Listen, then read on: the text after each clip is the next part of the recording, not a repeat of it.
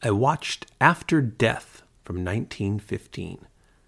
And this is one of the most unusual films I've watched to this point in the chronology. In fact, I'd say it is the most unusual.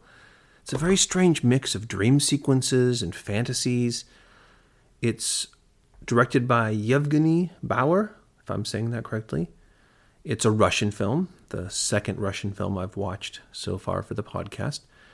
And it gave me a glimpse into what was happening cinematically outside the United States in 1915. It's definitely different than most of the American films I've watched so far. The only one that's been similar is The Avenging Conscience, D.W. Griffith's 1914 foray into the nascent horror genre. I've seen dream sequences in previous films and some fantasy elements. The Dante's Inferno had fantasy. There's been several dreams. But After Death pushes the boundary on what I've seen so far. The entire film is a back and forth between events happening to the characters and then dreams they have, either sleeping dreams or waking fantasies. The plot is super simple. A studious young man is taken to a party where he sees a woman that he finds pretty. Not long after that, he sees her singing on stage. And then after that, he receives a letter from her asking him to meet her in the park. They meet. They have this really awkward, puzzling exchange. She tells him that she has a lot to say to him. He responds by saying he's ready to listen, but that he's surprised by the situation because he lives a scholar's secluded life. She says that she realizes she's made a mistake and she runs off. And that's the extent of their interaction. 3 months later, he finds out she committed suicide. He realizes he had feelings for her. He visits her family. They are very open to, they show him the suicide note. They show him her diary. And the suicide note says she killed herself out of unrequited love. And now he's racked with guilt because he was in love with her, but he was too shy to let her know. It was just too awkward. And he spends the rest of the film having numerous spooky dreams and visions of her ghost visiting him. He grows ill. Eventually he's bedridden. He's still dreaming. He'll be awake one moment with his mother there, and then the ghost will walk up, or the vision, and she'll be gone, and the mother, it's very weird. And then the film ends with him dying in his mother's arms after one last visit from the girl's ghost. As a realistic depiction of human behavior, the film falls flat, but for the visuals and the concept, it's a stunning success. The dreams and the ghostly visits are very innovative, very unsettling.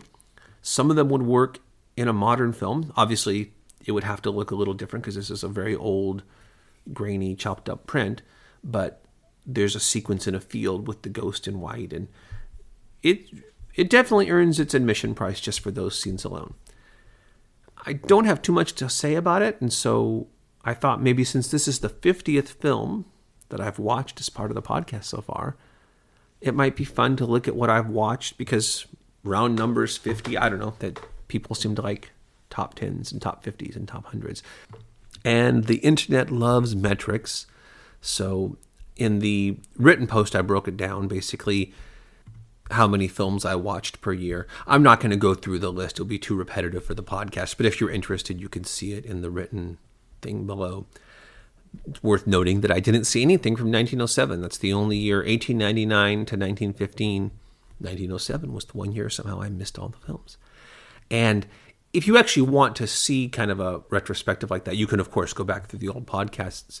But if you're on Letterboxd, at the end of each, early on, it was kind of groups, like when I would do a certain number of films and it felt like enough. But now it's each year. So 1915, in fact, there's just a couple more films left. I've already shared the list of 1915 films at the end of 1916. So you can go to Letterboxd and see, if you're not familiar with it, it's a cool kind of movie, social media type site for movies. And you can see my lists I make for the different groupings, different years. So you can see the 15 films that I'm covering for 1915, even though this is the 13th, there's still 2 more to go. You can get a sneak preview of the next 2. And I should also mention that what I'm doing, or at least the way I'm doing it, is not an exact science. I'm learning a lot as I go along. So it's very possible I've missed some must-sees from past years, maybe 1907, for example. And I'd really love to hear from those of you with more knowledge on this topic than me, or even just opinions about what I may have missed or what I should be sure to watch in the future.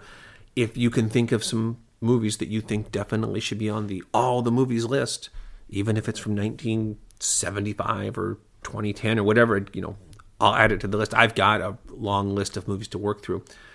And yeah, so if you are interested in down below, I also broke down how I watched the movies. There were 20 that I watched on YouTube, 16 on a Blu-ray, 13 on a DVD, 1 I watched on Prime. And I broke it down by directors and such too.